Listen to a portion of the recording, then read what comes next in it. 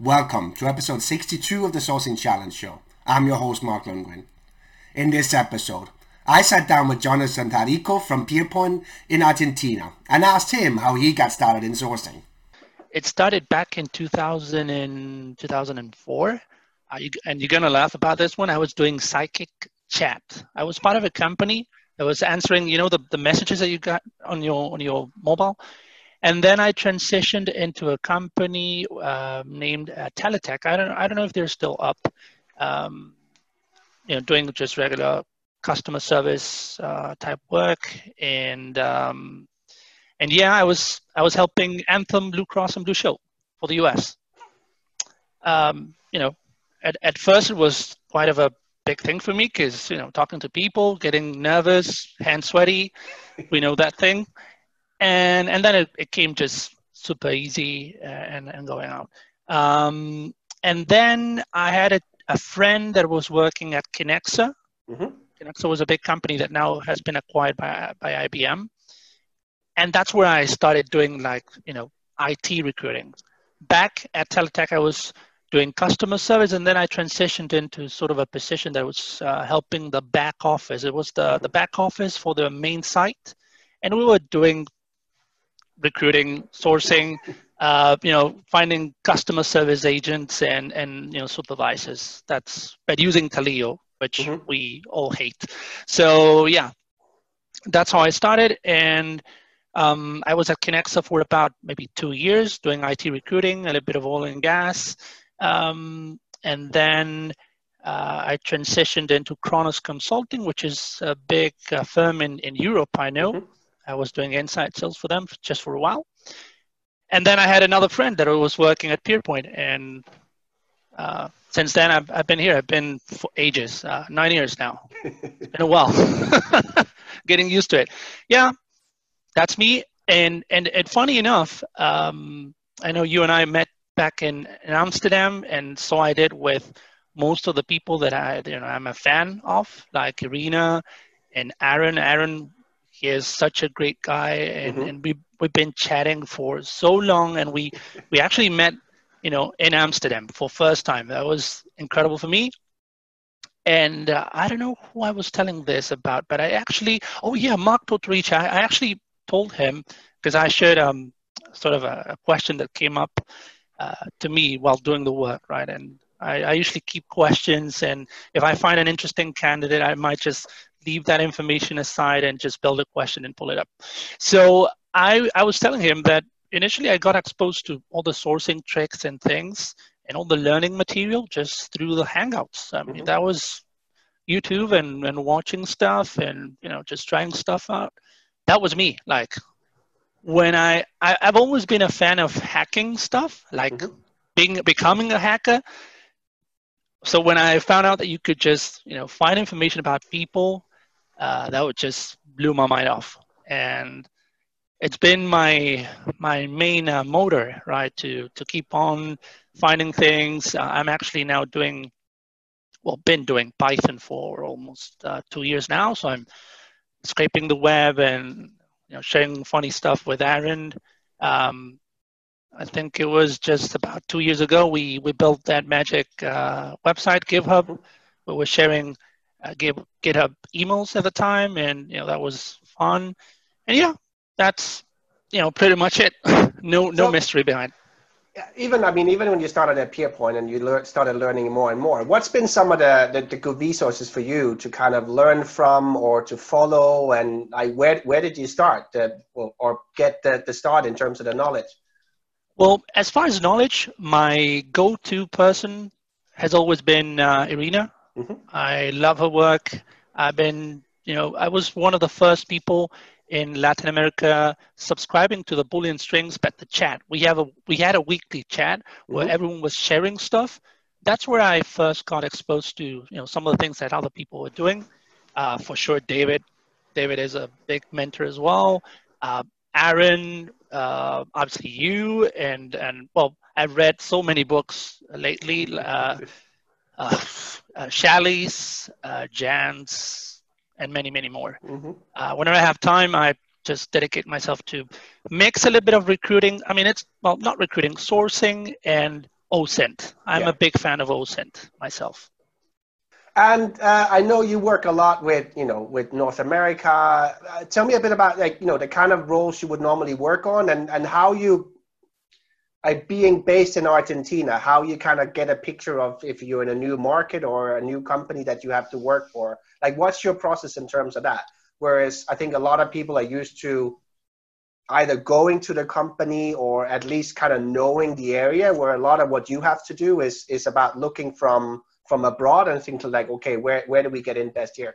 Well, I think recruiting in general, it's the same for every industry. It's the same thing. I mean, it's the same process. Once you learn what you need to find, you spend some time doing the appropriate research, and like now, like I've been doing, now I'm actually supporting a big client. It's Juniper Networks, and I've had done in the past a little bit of networking. I had a little bit of networking background myself, but if I hadn't, then what I do is I get a new position and I just get into pages like, I don't know, Wikipedia, and just try and understand, okay, so the OSI model, how it works, the different layers, and just work my way back, right? Reverse engineer the role.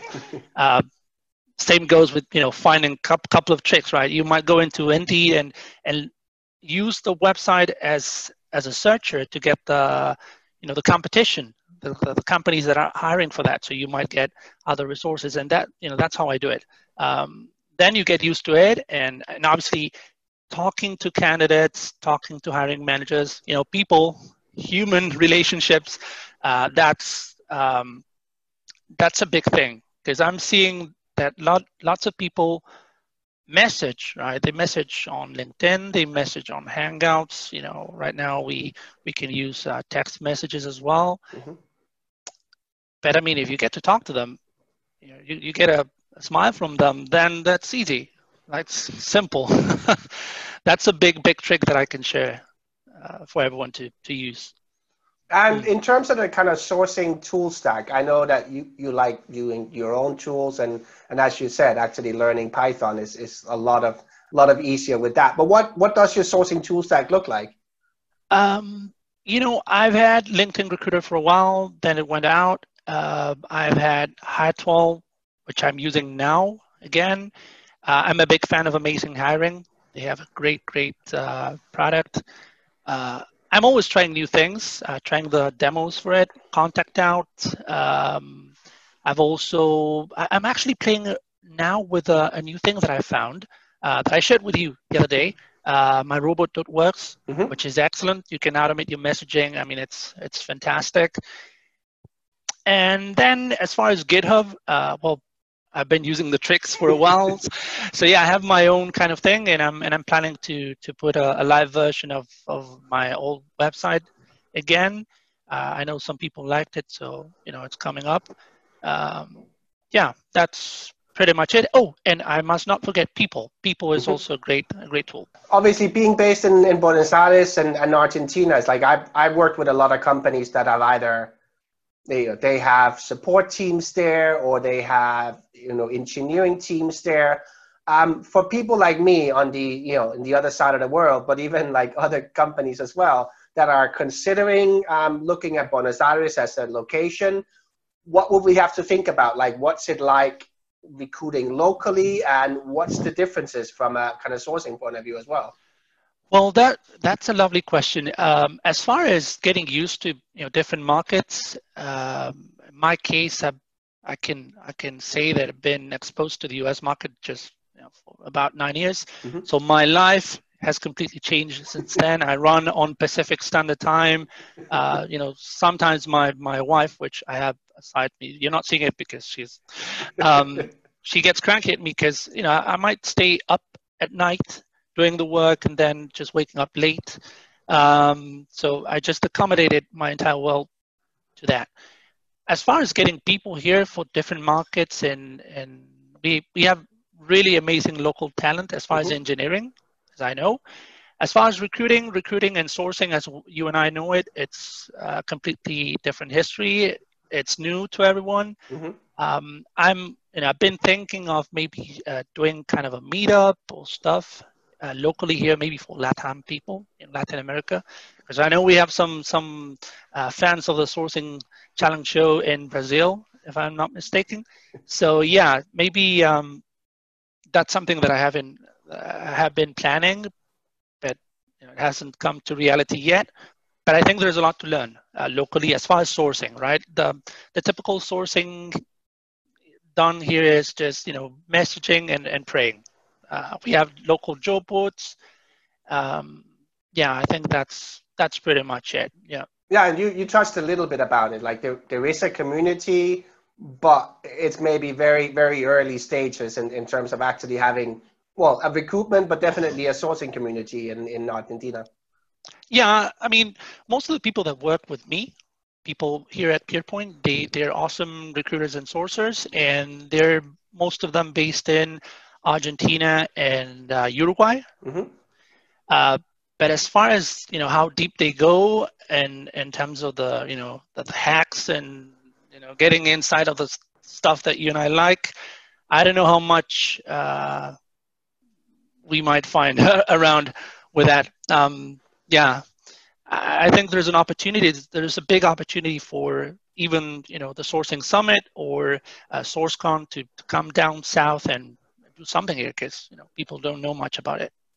Definitely. I know we've been looking at that as well. It's like, okay, I think one of it is a bit like Europe. It's like, where do we put it? Do you put it in Brazil? Then yes, you're going to get the Brazilians, but is everybody going to travel there? And then it's a bit about like where geographically. I think now would probably be a good time from a kind of, an online event to get the people together.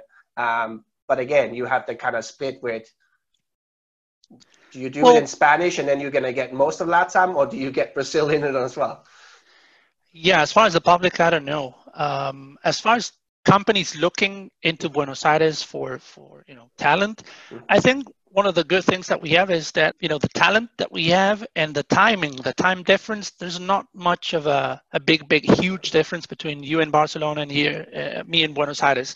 So that's a good point, right? If you're planning to ramp up something big, we can support anywhere in the Europe, and in the US, it's a little bit larger, the difference, but it's still doable. And the other big question for most companies is English. I don't know how you feel me, but yeah, we have some good English speakers as well. So yeah, we can do it. Definitely. Look, John, if people want to keep in touch with you, see what you get onto, and yeah, definitely see when GitHub gets back up. How can I best do that? Well, they can always find me on LinkedIn for sure, and Twitter. After the Sourcing Summit Challenge, I decided to become I Am Sourcer because we had to chase him. So that's me again on Twitter, and yeah, I think those are the two main channels. Brilliant. I'll be happy to share stuff. Thank you very much. Sounds very good. Thank you for inviting me, Mark.